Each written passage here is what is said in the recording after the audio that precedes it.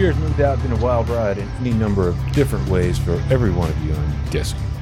Whether you're leased to a carrier and newly dealing with regular customers' facility restrictions and the necessity of new personal protective equipment on site, or at once routinely familiar and now sometimes ever stranger seeming truck stops along regular routes, or maybe you're an independent who's experienced the topsy-turvy rate and freight situation along with that, from the highest of highs of late and the lowest of lows back in April and May. I could go on, but you get the point, I suspect. I'm Todd Dills, and this is the Overdrive Radio Podcast. Today I thought I'd share for the podcast listeners the long talk I had last week, Tuesday, August 25th, with our own contributing writer, Gary Books, and well-known satellite radio host and fellow owner-operator coach, fellow to Books, Kevin Rutherford, on business best practices, many of which they're tried and true, and no matter the exterior circumstances weighing on the freight markets and on society. Think of it as welcome grounding, I hope, amid the high-flying cacophony of our time. The talk was broadcast to Overdrive's Facebook page live as part of Overdrive's GATS Week series of events every evening last week. Also part of our long-running Partners in Business seminar series, also an owner-operator business manual produced in conjunction with business services firm ATBS. Here's how I introduced the basic program. Partners in Business program goes back a couple of decades now, beginning with seminars at trade shows and then adding a printed business manual that's been updated year after year after year with the latest information as it pertains to what's current and plenty that's tried and true when it comes to running an owner-operator business. It covers everything from considerations to make it startup, creating a business plan, costs and other accounting along the way, maintenance, truck purchases, compliance, dealing with brokers for independents, choosing carriers for those looking to lease, and well beyond. This year's manual is currently available for download free of charge for anyone thinking about getting into business as an owner-operator or looking to hone business knowledge and skills for those of you that have been in it for quite a long time. You can find it via overdriveonline.com/PIB. So when you go there, go ahead and click or tap on the quote-unquote PIB manual navigation at the top of the page. From there, it's an easy couple of clicks or taps over to the download page. The entire program is sponsored this year, as for the last few, by the folks over at TBS Factoring Service, a well-respected outfit out of Oklahoma City that's been in business for invoice factoring almost as long as Overdrive's been around.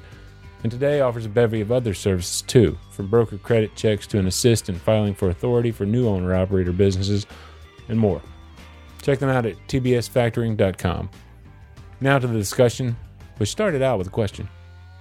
Kind of wanted to tee things up a little bit with the question that it kind of draws on what we heard last night from Todd Amon at ATBS.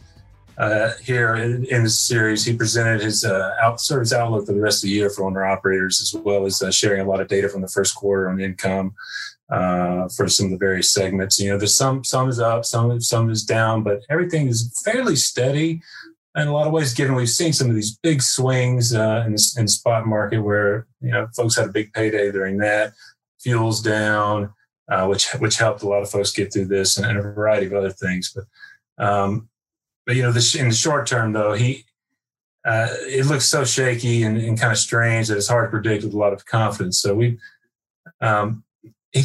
told us sort of all last night that in a time like this, we should really, quote unquote, manage for the downside. Is the words he used, given the uncertainty of where we're really going and whatever that's going to look like. But if things turned out better than expected, the upside will sort of take care of itself. And while that sounds all well and good, how do we do that really? What questions should individual owner operators out there be asking themselves right now, looking ahead through the next 6 months to a year in you guys' estimation?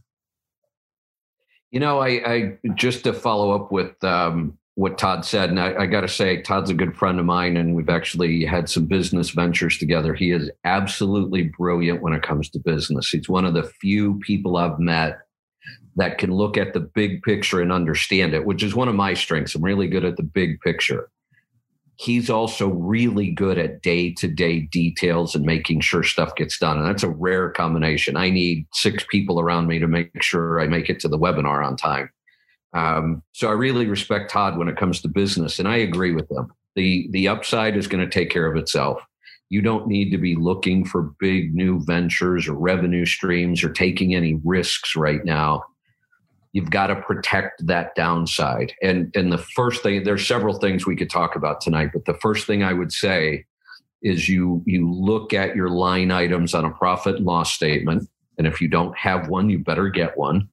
And you start cutting expenses to the bone. You just start cutting everything that isn't necessary to run the business right now. When things are good and there's lots of business to go be found, you can afford to spend some money. It wasn't unusual for me, and it wasn't up until just recently, to just jump on a plane or jump in the coach and go visit somebody just to build a relationship. But that's pretty expensive. I wouldn't do that today. There's no way I would spend that kind of money knowing what we're facing. So the first thing I would say is pull out a good recent P&L and look at every expense you could cut and start cutting them. Gary, is that square with, is there something beyond, cutting costs that folks can do when you think about managing for downside risk? Yeah, I kind of see things that I agree with the cutting of the cost. I think we need to watch that all the time. We need to always be in tune to that.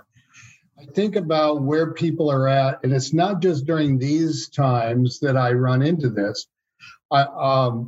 We talked in preparation for this about throwing up our foundation.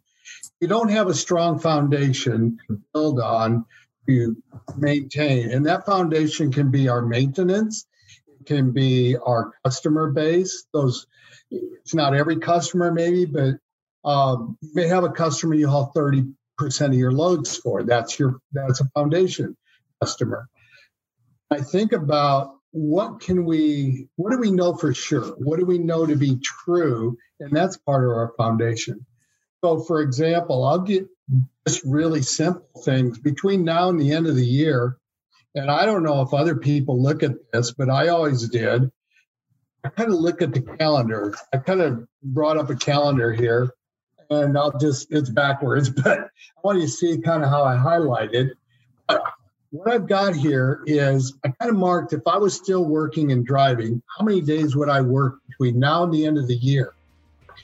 I don't know if other people would do this, but when you identify how many days you actually are going to work, now maybe the best place to start is the days you're going to take off. You want to make sure you have your off time. So know what's true. You've got between now and the end of the year, there's basically 122. The first of the month, there'll be 122 days left. Gary Bucks, I'll reemphasize, was talking last week, August 25th, and makes reference here to September 1st, or this past Tuesday, as I'm coming to you on September 4th, 2020, a Friday. Most people are going to work maybe 75 of those days, maybe 90 at the most in a truck, potentially. And that doesn't sound like much, does it? Between now and the end of the year, because Kevin talked about the P&L. People, do they have their P&L up to date? Do they even know what their first half of the year P&L looks like? Do they know those numbers? They need to know that. In 75 working days, this fiscal year could be over for them. Maximize the opportunities that you have, ultimately, is what we're right about. Yeah. Kevin, when you think of foundations, Gary brought that up. I mean, what else, to build a strong foundation for a business, for an owner-operator business? So what other kinds of things are we talking about? If we go back to foundations, and then I want to also talk about protecting the downside a little more, but on the foundations, nothing that I said 20 years ago, the first time I did this, changed. I'm going to say the same things I said 20 years ago. Know your numbers, which it's still shocking to me how few owner-operators do. And I get these calls every day on my show. Somebody wants me to help them make a decision. Should I buy a new truck? Should I get a trailer? Should I, get my own authority? Should I change carriers?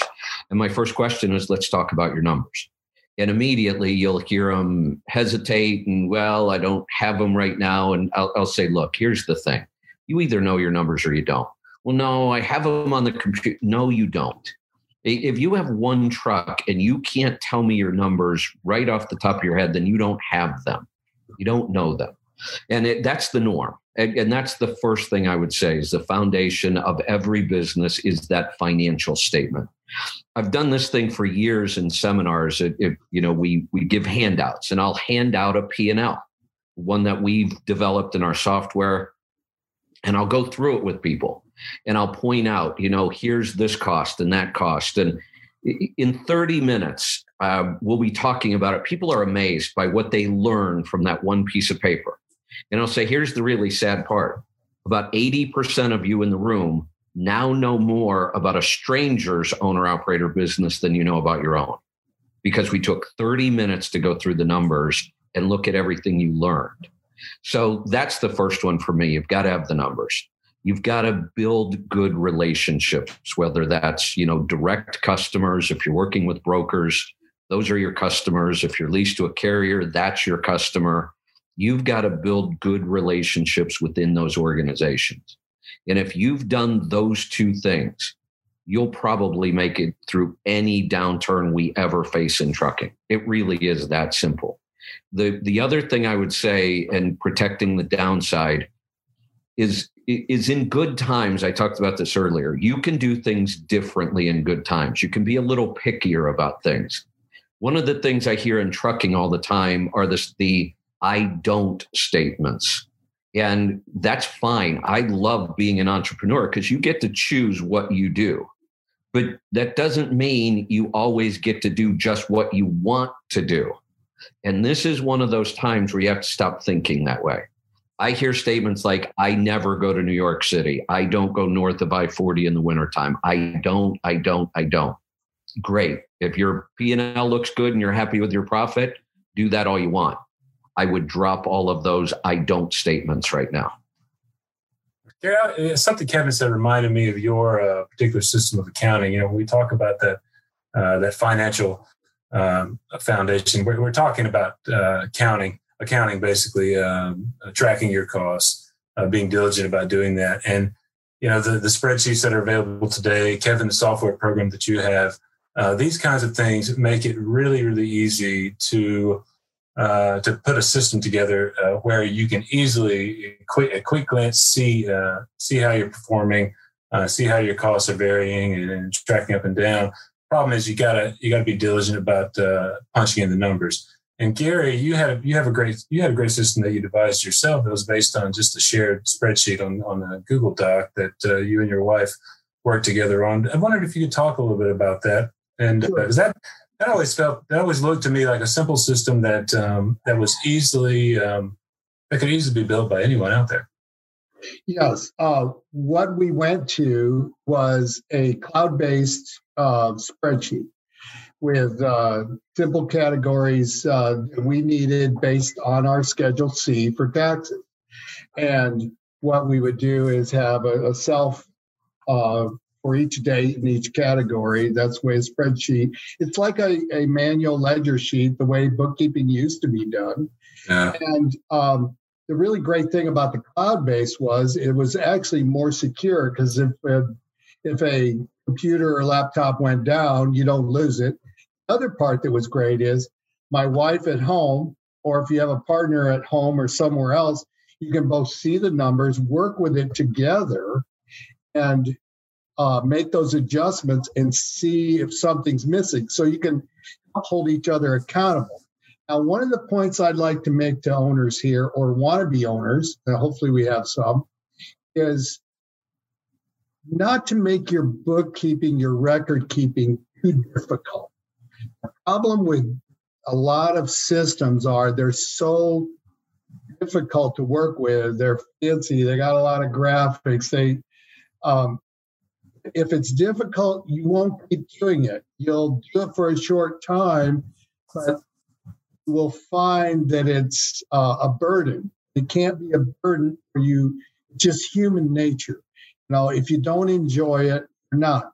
Now, the other point about being a small operator is, in general, there are not that many entries in a week or two. depending on how much you drive, how you manage fuel purchases. You may have 2 or 3 fuel entries in a week. You get, if you're totally independent, your receivables are going to be a little more difficult to track than someone who's a lease operator, because you don't get a single settlement where you've got your deductions for certain things that you contract for. But you take those fixed costs, the once a month insurance payment, the once a month truck payment, or twice bi-monthly, weekly payment. You can kind of just anticipate some of these things. So you may have in a week, let's say 8, 9 entries. And so I suggest part of that is keep it simple, do cash accounting, know your output, your income, and kind of look at that and develop a way off of that, do predictable profit for every load and every day you actually work. That will help you make better decisions. It'll keep you from running those loads that are break even or loss ahead of time.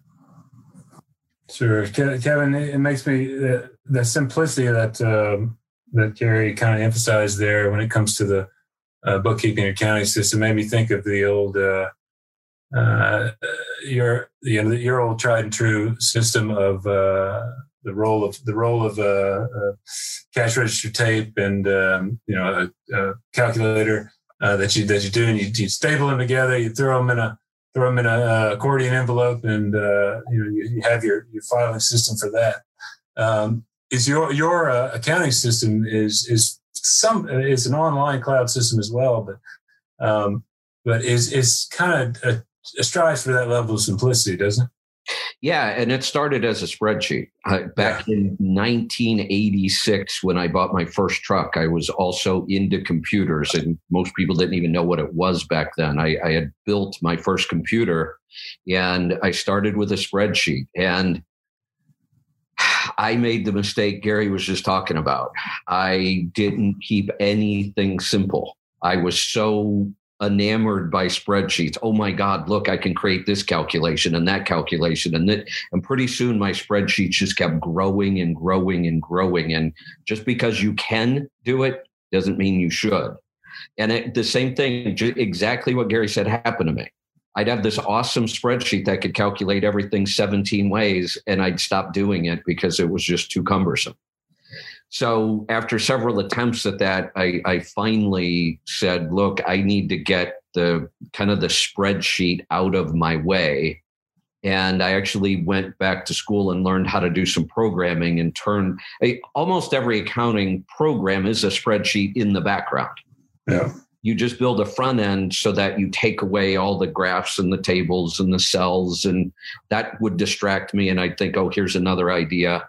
So that's how my software was born. And then we moved it online very early into the cloud.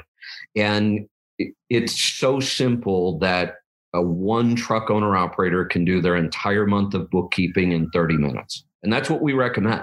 Sit down once a month, do it in 30 minutes, be done with it, and then spend your time on the report. Because doing the accounting is good because you kind of learn the numbers as you're entering them. But then looking at that report, that's your scorecard. So I am with him. Keep this drop dead simple. Think about what you need to know as that small operator. Nothing else matters. You need to talk to who does your taxes so you have what they need. And then there may be a little bit more things that you may want to do. For example, I suggest separating predictable maintenance from actual repairs, because that shows you things about your equipment. If you lump it all together, I'd separate tires from maintenance. So there are some things that they may seem like subcategories, but some of that has to be for taxes. Some of it has to help you make better business decisions. You know, a good way to look at that, because I totally agree, a good way to look at that is if you're calculating a number, if you're taking time to separate something out, ask yourself, will I ever use this number to make a decision? Right. And if you're not ever going to use it, then don't break it out and track it. Yeah. The other way that we separate numbers is, and our software does this automatically, is that we separate out fixed cost versus variable cost. Yes. And that's, we don't get much more detailed than that, because if I have really high fixed cost, big truck payments, big trailer payments, high insurance cost, fixed costs are things that you have to pay whether you turn the key or not. You got to make your truck payment whether you go to work at all. Fuel, you're not going to buy fuel unless you go drive. So that would be a variable cost. Fixed costs usually stay the same every month. That's why we call them fixed. But if you have high fixed cost, you better get your ass out there and work. You have a big nut to crack just to break even. If you have low fixed cost, you can be pickier. You can stay home more often. If rates aren't good, if you want to wait till a better time, you've got that flexibility. So we like the idea of being able to see a total fixed cost for your operation and a total variable cost. I would say fixed costs are what we know to be true. We know what the payment is. We don't know how many miles we'll drive. We don't know what the rate will be. These are the truths. The other part I would suggest, and I follow Kevin there, is I recommend put your fixed cost divided by the actual days you're going to work. Because if you're not working, you can't pay that bill. Well, if you're only going to work 15 days this month and you have, $1,500, it's $100 a day that's your fixed cost. If it's $3,000, it's $200. Now, if you work 20 days, that's part of that predictable ability to predict the profit on the loads you select. And it makes me too think of a question. We've got a couple of variations on this question from operators out there, and it kind of involves one of those fixed costs, and probably the largest one for, not for everybody, but particularly for anybody buying a new truck today. The question is a variation on something that we've been debating for years, ever since the EPA got into regulating the emissions of trucks. And what's happened, of course, is the ballooning of equipment costs. There's a lot of interest out there in kind of that pre-emissions, pre-2007 engines over what's come later among owner-operators, though there are also plenty of examples of owner-operators out there succeeding with newer trucks as well. When Todd Amon was presenting last night, he showed I think it was about a 20-year chart of the truck payment and maintenance cost averages, and both show them kind of rising on average when those later model trucks came into play in kind of 2008 time period, and really, really rising, both maintenance and the truck payment around 2010 to reach a kind of a plateau a couple of years later, if I'm remembering it right. But anyway, maintenance costs seem to rise with every EPA mandate as well, furthermore. So I thought in my head that there could be both, kind of older and newer equipment strategies at play in those numbers. As the EPA mandates come into play, some folks are drawn to the older trucks. That's generally brings a higher maintenance cost along with it, as do some of these new emission systems, what have you. Anyway, the question is how should an owner operator kind of make the calculation for him or herself when it comes to that decision to, either build or maintain the business in a newer truck or that older truck? That, I have to take into account their own maintenance prowess, that kind of thing, or what are all the considerations that? What do you guys advise folks on that score? This is a difficult question. We could approach them a lot of ways, and one of the problems is that in order to make this decision, we need those numbers again. Yeah. Somebody's already in business and they have the numbers. This is a whole lot easier. But we also have to look at, are you just getting into the business, or have you been doing this for 20 years? You've got good cash flow. You know your numbers. It's much easier to, I consider new trucks risky, really risky. Right. And it's surprising to me how many people think the opposite, They think, oh, but I have a warranty. That warranty isn't worth the paper it's written on when it comes to your business, because when your truck goes down and they hold it for 2 or 3 weeks, warranty work can be a nightmare. Then you get it back out of the shop and it wasn't done right because they rushed it, because they don't get paid well for warranty work. That can put you out of business, along with a big truck payment and insurance.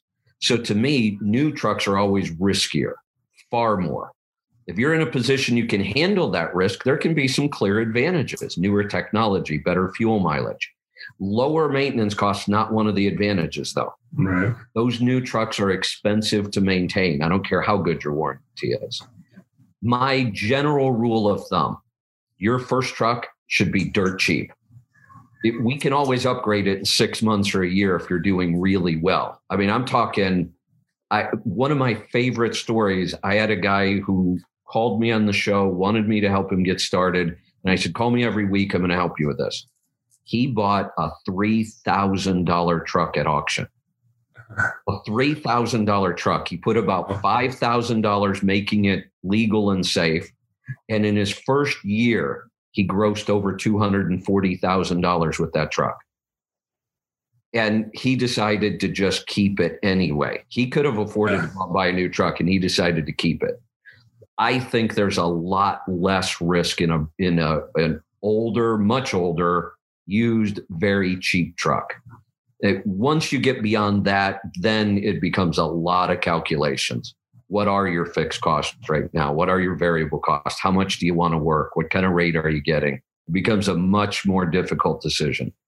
I just think about the brass tacks of everything, I guess, is what we're saying here. And Gary, I know that makes me think of kind of the emphasis that you put on, whether it's a new owner, a guy just getting in, or anybody who's been in the business for a long time, even could be, which is just to kind of keep the emotions out of it, right?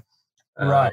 Yeah. Particularly when it comes to purchasing trucks, I know for a lot of people, the emotions can get in the way, for sure.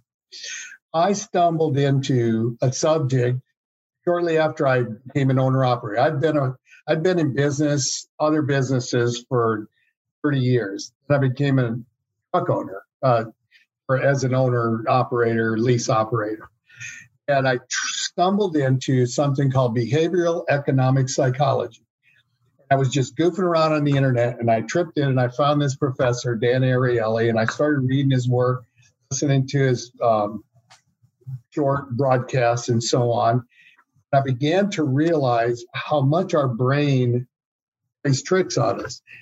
And I want to go back to when I bought my truck. It was a white Freightliner Century. All my friends just gave me the worst of times and said, this is like, a throwaway truck. This is an old Swift. It wasn't a Swift truck.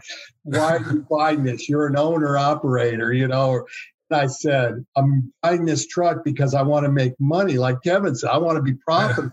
Right. And when I got done signing the paperwork, the salesman said, if this truck was purple, I could have got $1,000 more. And I would have sold it a month ago. And I didn't understand it at the time. But when I started reading and listening about behavioral psychology, I began to learn so much, and it changed. I became less irrational. It talks a lot about irrationality. There's one group of people I've been around, truck drivers can be very irrational. We let our emotions, we let them get in the way of making a sound decision, whether it's business, safety. We want a good example that I use with the people I coach is, why do you focus on gross income so much? Gross income doesn't mean anything generally. It's the net income, it's your profit. How many businesses do you see gross hundreds of millions of dollars and lose money? What good is that? Owner operators. Oh, I did $40,000. That young man, or whatever age he was, I did really good with that truck, Kevin. I'm proud of it. Yeah. When I hear people say, yeah, I did $200,000. I'm like, yeah, but what was the profit? Oh, well, I didn't want to pay income tax. And that's why I don't want to make a profit. We talked about this in preparation for this show. That's a whole show in itself. Well, I mean, I do want to bring that up because I was surprised by editorial director for us at Overdrive, Max Heine, asked Todd Amon a question about quarterly estimated taxes, and Todd, he said, the HEBS clients, about 60% actually file quarterlies, but he estimated that it was more like about 20% among the entire owner-operator population. And I'm like, that's you're paying penalty every time you file after that, right? There are people that don't believe that. There are people that think that they're off the hook. It's not. When I got ready to buy the truck, my accountant, I asked him, I said, one, how much should I prepare to pay? That told me first year, $1,000 a month. I go, really? He goes, yeah, you're going to pay $12,000 in taxes your first year. 17 years as an owner-operator, I paid taxes every year, okay? And a lot of my friends, a lot of others in this business said, man, you're crazy. You need a new accountant. I go, I'm looking at my balance sheet. I'm growing every year. Right. Why could I retire at 65? Because I I paid taxes, saved the difference, didn't end up with a big truck dispose of, a big truck payment that was hanging over my head. That was a huge factor. Yeah. Talk about irrational. When I hear that statement, you need a new accountant. I've never paid taxes as an owner operator. My answer is there's only two ways not to pay taxes. One, have no profit, and two, cheat. I don't want to do either one. I want to be the guy in the room that paid the most tax. That's my goal. I always want to be the guy in the room who paid the most tax. But I ask people when they talk about, well, my accountant says I need to buy this for depreciation. And I say, wait a minute, stop. Forget taxes for a second. Let's just talk about business. Tell me the number one reason you got in business. It's usually money. I want to make more money. Then it's freedom. Then they'll go down the list and I'll keep asking them to give me reasons. And at a certain point, they just run out of reasons. And I'll say, you never once said that you got into business to pay less tax. So why do you keep focusing on just paying less tax? The idea is you want to make more money, more profit. When you make more profit, you're going to pay more tax. Just live it. Yep. Transitioning a bit, I got another one from a couple of different readers. There's a couple of variations on this one as well, but it's kind of one of these age-old questions in the words of the first guy I talked to this past week who put this one to me. And the way he put it was this way. What can we do about all these cheap carriers out here? The other version of it is, how do you compete in a market that kind of feels always like it's, privileged competition on price above everything else, right? That's a good question. And the way I managed that was to make sure my customers knew who I was. That's first. Every customer I went to, I would hand them my business card, my information on one side and a picture of myself with my truck on the other side. And my last delivery in November, when I took the equipment and I dropped it back off at the customer, and I went in and I gave them very little, if any, warning. I really gave them no warning. I was retiring. Actually, I decided on Wednesday at 2 o'clock in the afternoon and stopped on Friday. That's the way to retire, by the way, folks. So when I dropped it off and I went in the office and said goodbye, the first thing was a gasp, like, oh. Then it was congratulations. Then it was, she reached up on her desk to the Rolodex, pulled out my business card, said, first day you came to my office, you gave me this card. And there were about 3 or 4 times in 3 years, she called me directly because there was an issue after I had left with a loan. They knew exactly how to get a hold of me so I could take care of their customers. That's how you compete with cheap carriers.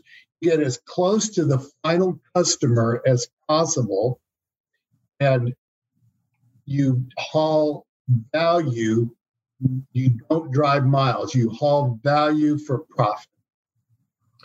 So let me jump in here, because we talked about foundations. We talked about how you run a good, successful business. You build relationships, you know your numbers, you manage your cost, all of those things. And somebody says, how do I compete against a cheap carrier? In my mind, I never spend time on something I can't control, ever. I won't spend 30 seconds thinking about it. We can't control that cheap carriers are in the market. I want them there. I want the barrier to entry as low as possible in business. More people get in, it makes us all better. My answer is you don't compete against anybody but yourself. That's my only competition, is myself. Can I be better than I was last month? And that's the bar that I always set for myself. I don't care what anybody else is doing, because I can't change it. I can't control it. And I don't need to think about it. Can I be better this month than I was last month? That's the only thing I compete against. One way to do that, I'm going to play off of what Kevin said, is something that's talked about. It's called reset your mindset. Your mindset of how you used to think, how you thought last year about the business, how you thought about things in the spring, in the middle of COVID. You have to reset, not only evaluate, you have to change the way you think. And it's hard work, it really is, because we have these ingrained habits that we caught up in, and we get blinders on, we get tunnel vision. And we need to take off those blinders, get rid of that tunnel vision. Like Kevin said, don't have a list of what I won't do. Have a list of I will do whatever the customer needs. Yeah, that notion of hauling value brings me to that one thing that we talked about when we were preparing for this, guys, and which shows when you're doing that, Gary, you mentioned getting as close to the end customer as possible. What you're doing there really is you're a sales guy at that point, right? You're marketing yourself. You're selling, the value of the service that you provide. Ways to build that on a routine basis, I guess. I know, Kevin, you've over the years, I've heard you speak many times about the value of using the time that you have while you're behind the wheel to listen to audiobooks. There's tons of information out there on all kinds of topics related to business, and anything come to mind from a kind of a sales perspective that might give some guys some new ideas. You know, the thing is, there are thousands of good business books. Really, I have lists of, and I go back again to the late 80s when audiobooks were almost unheard of. They existed, they were on tape, and they were outrageously expensive. They were like $200 or $300 for it was usually kind of more like a seminar on tape kind of thing. Right. And I had probably 15 library cards. Every library I could find within a 150-mile radius. And on my days off, I would drive around to those libraries and get any business program I could so I could take it with me when I went back out on the road. And one of the things that I learned early on, it was so simple and it stuck with me, but it plays into what Gary was just talking about. It was the secret to success in business. One thing, this is it. Master this and you can run any business. And it really is just provide the most value you can possibly provide to your customers. And as soon as I heard that, I thought, well, that's simple. It's a pretty simple concept. Not always easy to do in the real world, but if you can just stay focused on that. One of the problems I see in this industry, I almost never hear the word customer even used. How can you provide value to somebody that you don't even talk about or identify? And Gary talked about going in, giving them a business card, something so simple. In any other business, that's just, you don't even talk about it because it's so simple. Here, it's like some, breakthrough strategy. Oh my God, actually talk to your customers and tell them who you are. I would go on to ask Bucks and Rutherford for their perspective on the hours of service changes coming into play September 29th. in expectation, of course, that I'd be talking to FMCSA's Joe DiLorenzo in the GATS Week series of events that following evening. Tomorrow evening in the GATS Week series, here on the Overdrive Facebook page, we're talking with Joe DiLorenzo from FMCSA about the new hours of service rule, some of the changes kind of aimed at flexibility generally. As I read the rule, if a driver wanted to, it seems like he or she could just sort of continue logging like they are today, and they won't be in violation after these new rules come into play. So not a huge amount to worry about there in terms of enforcement unless you're actually using the new provisions that are available. In that case, you just want to be able to make sure you're getting those right, or your ELD provider's getting them right, or even better, that enforcement understands them too. So there's a fair amount of ifs there. And I just wonder how you guys are seeing the rule changes, if you've been paying attention to them, that kind of from the perspective of the owner-operator business. How should owner-operators be looking at them? Well, here's the way I see it. Stop worrying about what other people are saying and doing. Focus, again, like Kevin and I have been saying, focus on your own business, your own safety. And quite honestly, if you are self-dispatching and you're successful, that's a difficult thing to learn. That's a whole subject in itself. The goal that I learned was become, as a single operator, as efficient as possible, not have to worry about exhausting my hours. Right. The last several years, I average, when I drove, the weeks I worked a full week, I might be 42 to 47 hours, including the delivery times, because I hauled high value product. I found those accounts. I worked them. It took me years to get there. It's never too soon to start. But don't worry about chatter on the internet, on the radio. Stay in control of what you can control yourself. Know the rules. The technology will help you. So take time to understand everything and just figure out how you can implement them. Hey, Kevin, you had some thoughts there? Yeah, the one question I tell people all the time, if you call and ask about compliance on my show, you might as well ask the super truckers at the lunch counter, because compliance is not my strong suit, makes me crazy. I don't want to know.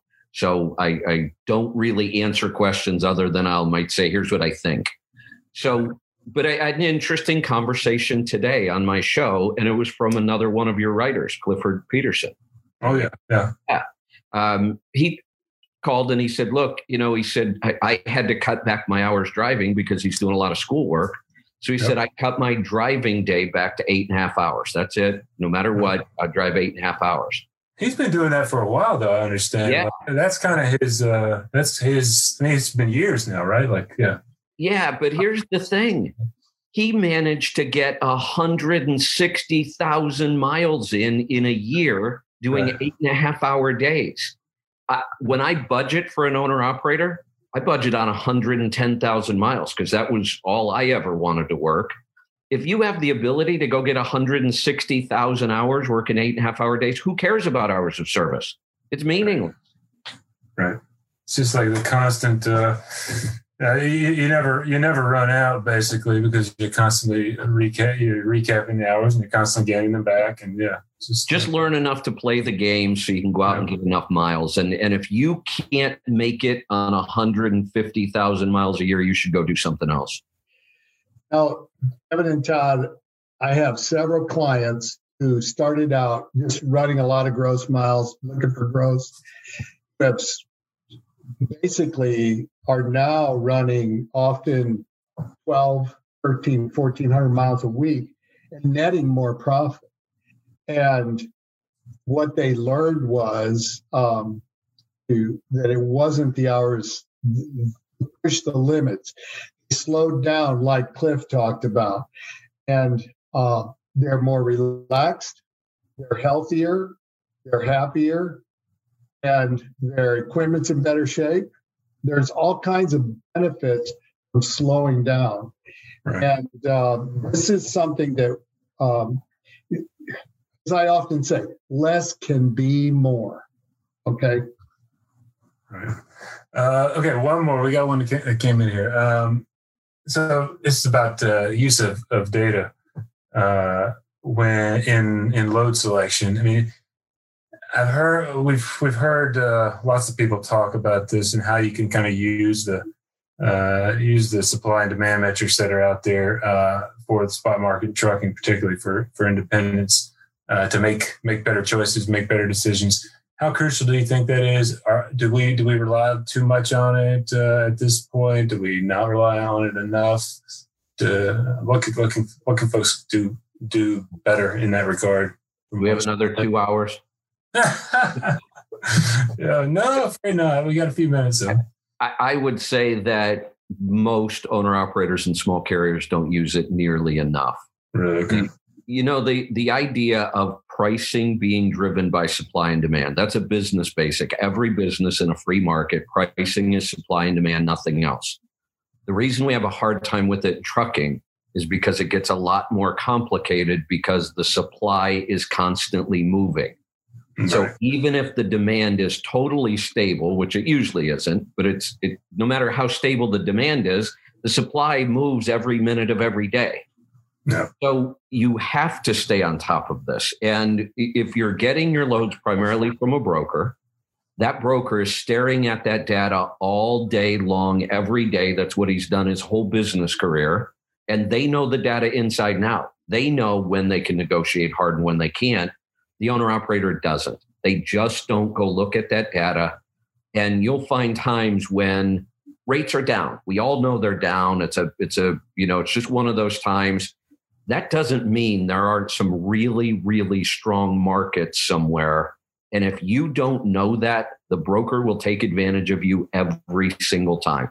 If you just think, oh, it's a down market, I just have to take what I can get, and you don't understand that the city you're in is just the opposite right now, and that can change by the day.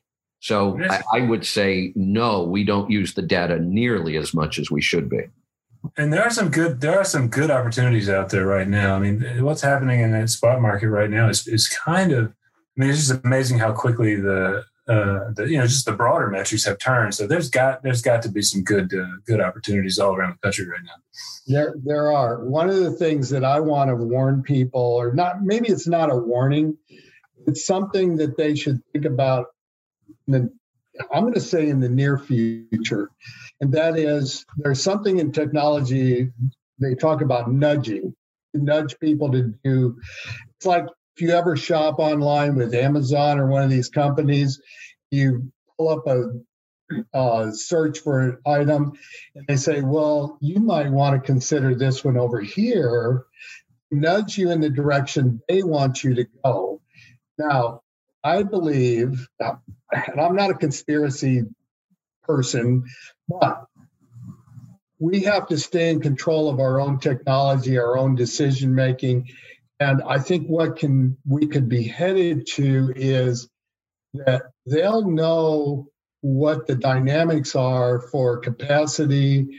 They'll know what the ratios, how many trucks here, and they will be able to use that to help them set price limits and nudge people. They'll know exactly how much it takes to get the crowd to move. In other words, and in Laredo, it might take $3.30. In Chicago, it might be $3.40. And get them to move, go to a certain area. The dynamics, the algorithms, they're there. And so it's a really big, complicated subject.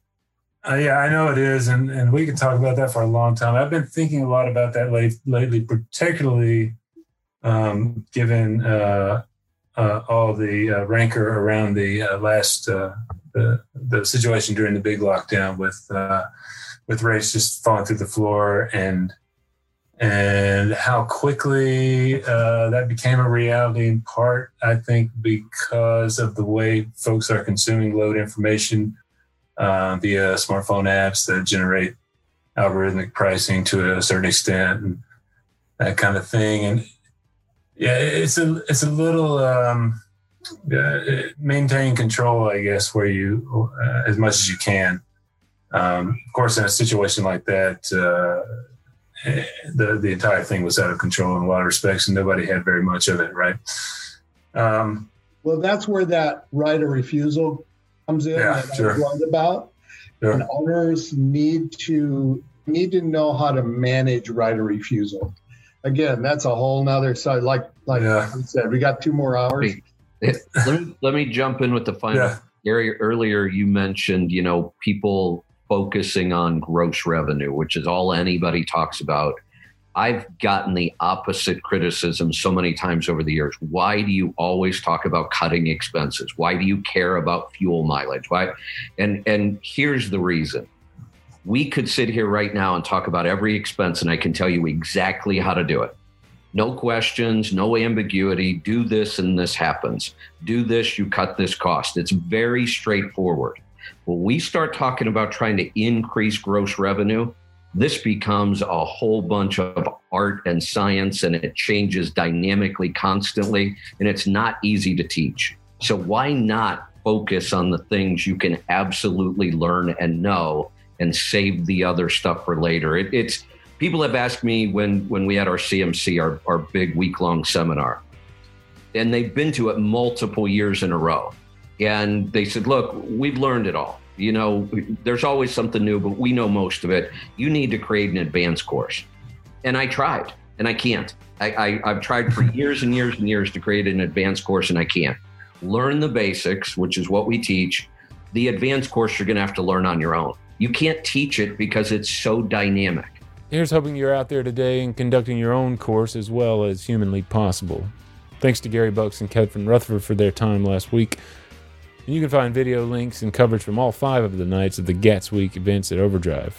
Specifically, that's overdriveonline.com/GATS-week. Till next time, keep it pro out there.